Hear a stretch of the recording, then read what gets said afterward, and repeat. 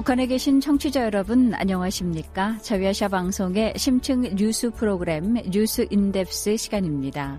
뉴스 인덱스는 북한 내부는 물론 한반도 주변국에 관한 뉴스와 정보를 깊이 또 알기 쉽게 전해드리고 있습니다. 뉴스 인덱스 오늘 순서 시작합니다.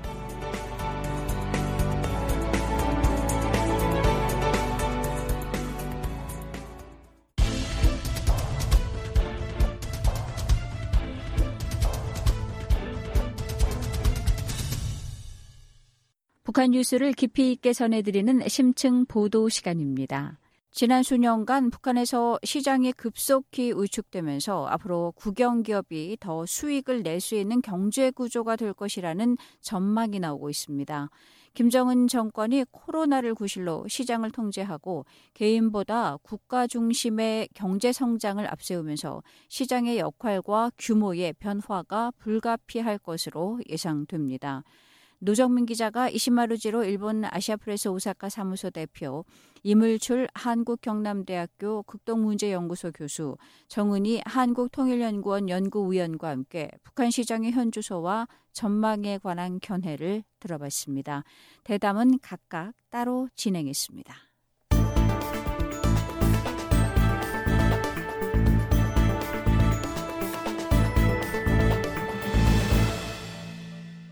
네, 우선 이시마루 지로 대표님, 또 정은희 연구위원님, 코로나 대유행을 전후로 해서 북한 시장 상황을 어떻게 파악하고 또 분석하시는지요? 코로나 사태가 시작됐잖아요. 예. 이제 바로 북한에선 국경을 봉쇄하고 무역도 많이 축소시키고 국내 이동 통제도 많이 심하게 실시했습니다. 그런데 그 전에 2019년도부터 벌써 그 시장을 눌리는 그런 정책이 이제 보였어요. 그러니까 앞마당의 여러 코레 중에서 품목별로 그 통제를 시작했고 국가가 시장 대신 할 수 있는 부분, 식량이라든지 아니면 공업품도 자유 코레보다는 국영 그 상점에서 발게끔 유도를 시작했었던 것 같아요. 19년도부터. 그게 2020년부터 그 코로나가 세계적으로 팬데믹이 시작이 되면서 급속히 통제가 심해졌어요. 바로 그 목적은 김정은 정권에서 미국하고의 하노이 회담이 결렬되면서 체제하에서 어려운 경제 운영할 수밖에 없지 않잖아요. 예. 그래서 이걸 국가가 컨트롤하고 그만큼 인민 통제도 강화하자. 이런 방침이었다고 좀 보고 있어요. 일단은 그 북한 시장이 전부 다 봉쇄됐다라고 이렇게 서방 언론에서는 나오더라고요. 네. 근데 제가 이제 조사한 바에 따르면 북한의 시장이 정말 전면적으로 봉쇄를 시작한 거는 최근에 북한이 그 코로나 확진자 발생했다고 공식적으로 발표했잖아요. 예. 그쯤에서 봉쇄를 했는데 전부 다 봉쇄는 아니고 북중 접경 지역에 있는 시장 중심으로 이제 봉쇄를 좀 한 것 같아요. 예.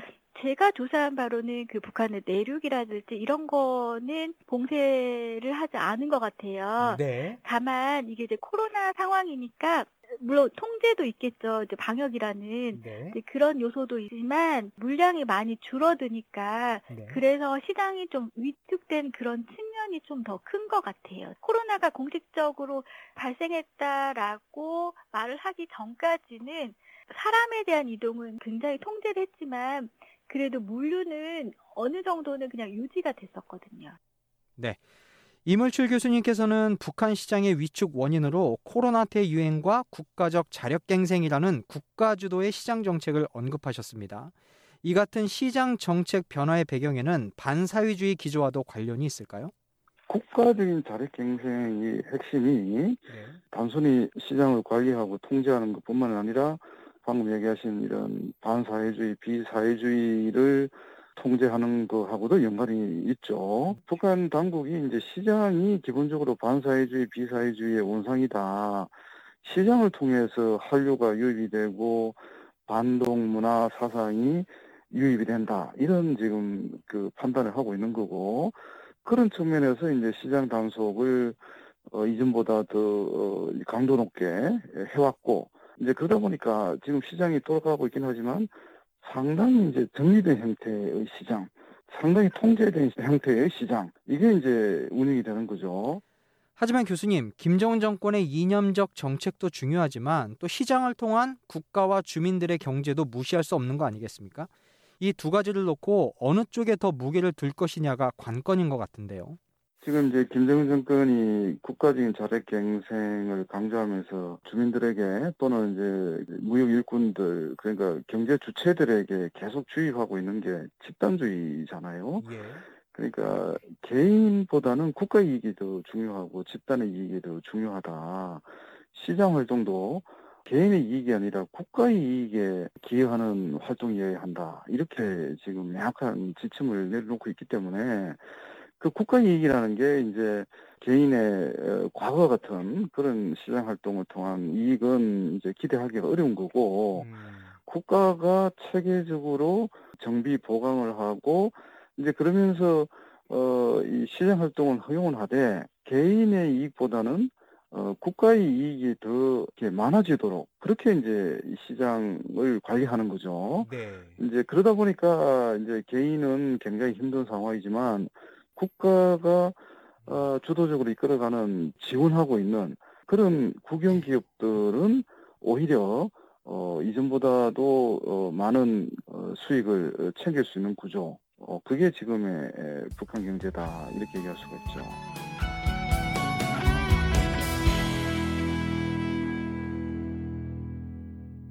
이시마루 대표님, 김정은 정권에서도 시장을 통해 매년 걷어들이는 자릿세가 미화로 수천만 달러였는데 이것을 포기하면서까지 시장을 통제할 필요가 있을까에 대해서는 어떻게 분석하십니까?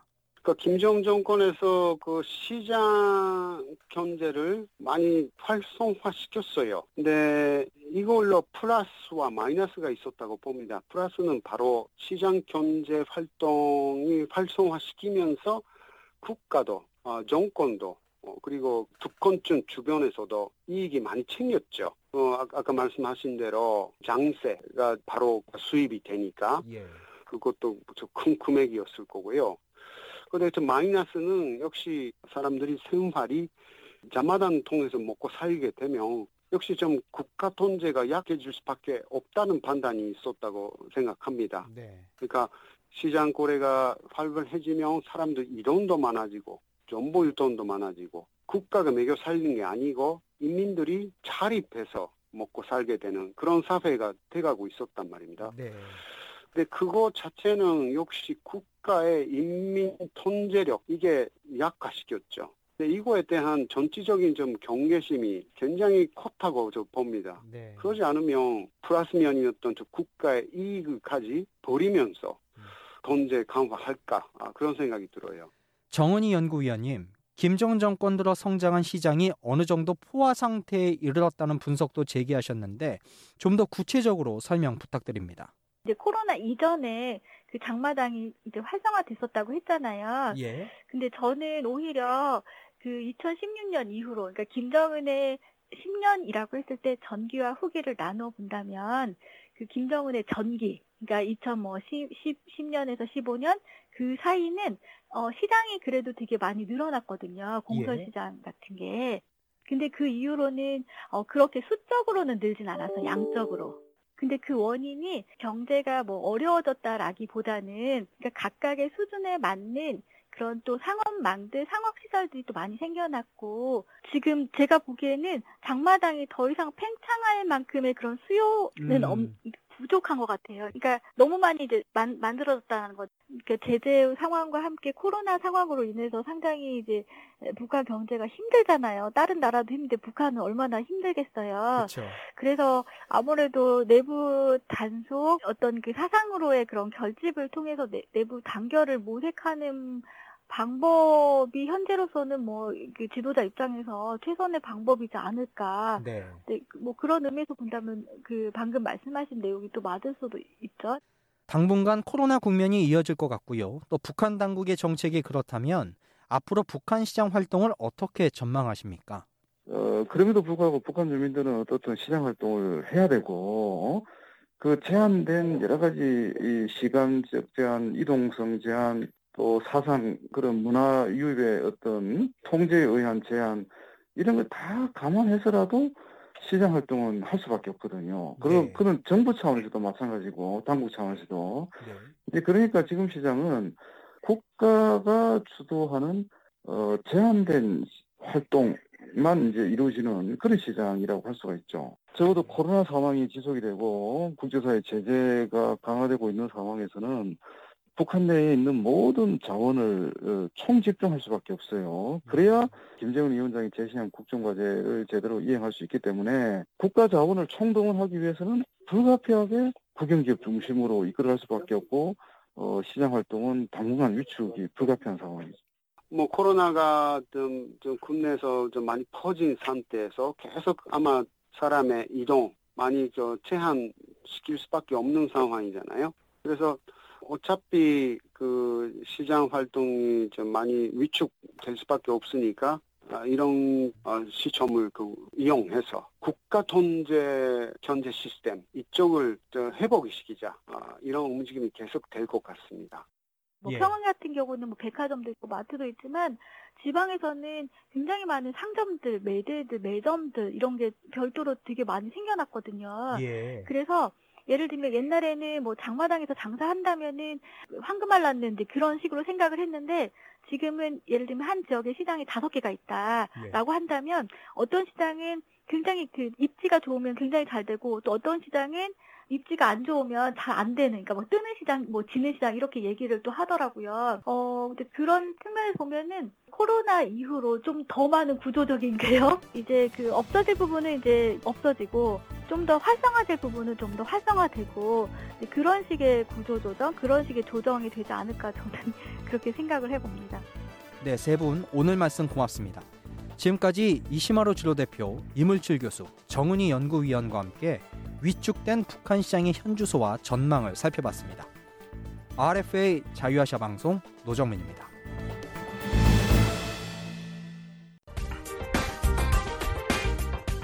여러분께서는 RFA 자유아시아 방송의 뉴스 인덱스 듣고 계십니다.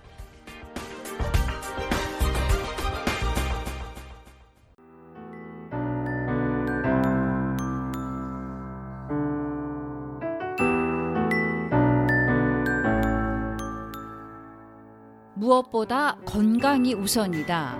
청취자 여러분들도 누구나 한 번씩은 들어보셨지 않을까 싶은데요. 특히 최근에는 코로나19의 전 세계적인 확산으로 주민들의 건강을 지키기 위한 보건의료체계의 중요성에 더 관심이 쏠리고 있습니다. RFA 자유아시아 방송이 북한 의료 전문가인 안경수 한국통일의료연구센터장과 함께 기획한 북한 보건의료해부, 북한 보건과 의료체계의 정확한 실상을 파악해보고 주민들의 건강한 삶을 보장하기 위한 방안도 함께 모색해봅니다. 진행의 천소람 기자입니다.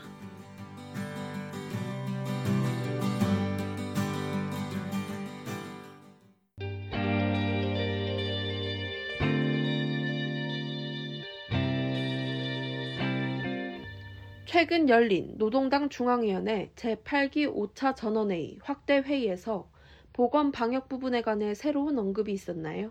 한 4가지 정도 안건들이 이렇게 상정이 됐어요. 그 중에 3번째가 이제 비상 방역 상황 관리하고 국가 방역 능력에 대한 내용이었는데요. 지금 그 상황에 대해서 이제 굉장히 중대 고비를 거쳐서 봉쇄 위주의 방역으로부터 이 봉쇄와 박멸 투쟁을 병행하는, 봉쇄만 하지 않고 이 치료까지, 박멸 투쟁까지 하는 새로운 단계에 접어들었다. 이렇게 얘기를 하면서 항상 우리가 듣던 얘기입니다. 그 국가 방역 사업을 정확하게 이렇게 내다보고 투시하고 심화되고 발전된 방역 정책을 책정하자, 그리고 실시하자, 이런 얘기인데요. 여기서 이제 강조되는 단어들이 몇 개가 있더라고요. 보면 의학이 강조하는 과학, 선진, 엄격성 이런 걸 다 강조하는 거예요. 그러니까 되게 원론적인 내용이에요. 북한답게 이 사상 동원 사업도 강조하거든요. 예를 들면 우리의 방역은 그 어떤 제도적 장치나 물질 기술적 수단보다는 인민들의 자각적 일치성을 기반으로 하는 방역이다. 그래야만 대승을 이룩할 수 있다 이렇게 얘기하거든요. 그 과학적이고 선진적이고 엄격성을 강조하는 방역에다 이제 북한답게 사상적인 동원. 그렇군요. 북한 당국이 선진적인 방역, 과학적인 방역을 계속 강조해 오지 않았습니까? 새로운 부분은 딱히 없는 걸로 보여지는데요. 깔끔하게 과학과 사상을 합쳐져 갖고 그걸 국가 방역 능력이라는 큰 틀로 딱 만들어 갖고 이런 식으로 제시를 한 거라고 봐요. 더 깔끔하게 진화된 게 바로 그거예요. 국가 방역 능력을 건설하자. 단기적으로 하고 총체적으로, 종합적으로.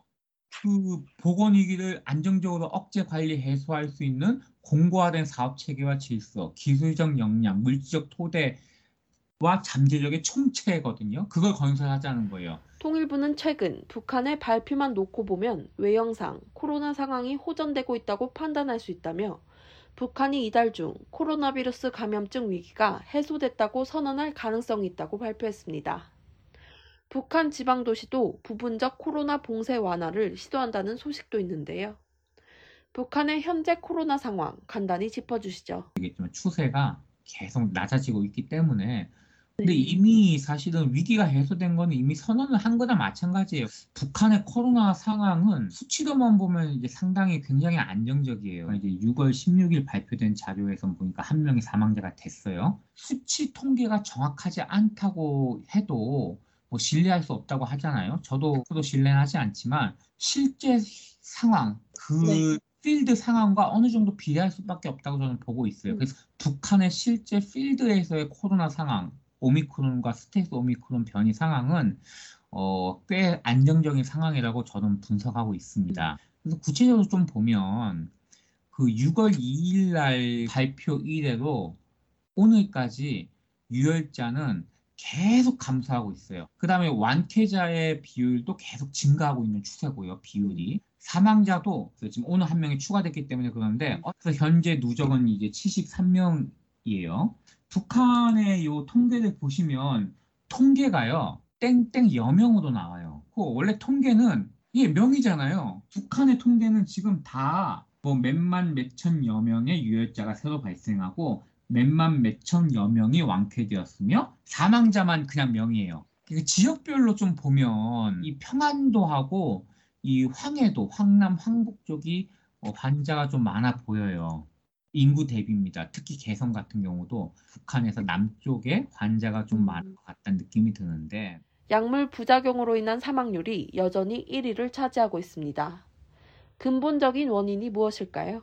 약물 부작용으로 인한 사망률이 압도적으로 많거든요. 네. 이게 맞다면 그 원인은 북한 보건의료 체계에서 의약품 체계의 문제밖에 없어요. 북한에서 이제 의약품이 유통되고 소비자, 그러니까 환자들 이 사용하는 형태는 되게 다양하거든요. 우리나라나 미국 같은 데는 약을 우리가 환자가 소비하는 루트가 다양하지 않아요. 네. 의사한테 가서 처방받아서 약국 가서 약 사갖고 먹는 거잖아요. 루트가 정형화돼 있단 말이에요. 근데 북한은 요 루트 형태가 좀 다양합니다. 의약품이 유통되고 환자들이 사용하는 형태가 소비하는 형태가 그게 뭐냐 하면 병원에서 받는 처방뿐만 아니라 북한은 이제 알다시피 자의적으로 구입을 해요. 개인 약국이나 또 시장이나 이런 데서 구입하고 복용을 합니다. 그러니까 정확한 지식 없이 복용할 수 있어요. 소아용하고 어른용이 구분이 안 되는 경우가 많아요. 중요한 게 유통되는 의약품의 질 문제가 있어요. 그래서 가격에 따른 품질의 문제가 있어요. 또 하나의 문제가 뭐냐면 유통기한의 문제가 있습니다. 의약품들이 이제 개인 약국이나 이렇게 좀 사회로 흘러들어오는 그 외부에서 지원받은 물품이 의약품이 흘러들어오는 경우에는 유통기한이 임박한 게 좀 흘러들어온 경우가 있어요. 과다 복용이나 오용 문제도 당연히 있고요. 뭐 가짜 약도 당연히 있고 검증 안 된 유사 약품이 있고. 네, 북한 보건 의료 해부 오늘 대화는 여기까지입니다. 북한 보건의료 전문가인 안경수 한국통일의료연구센터 센터장과 함께했습니다. RFA 자유아시아 방송 천소람입니다.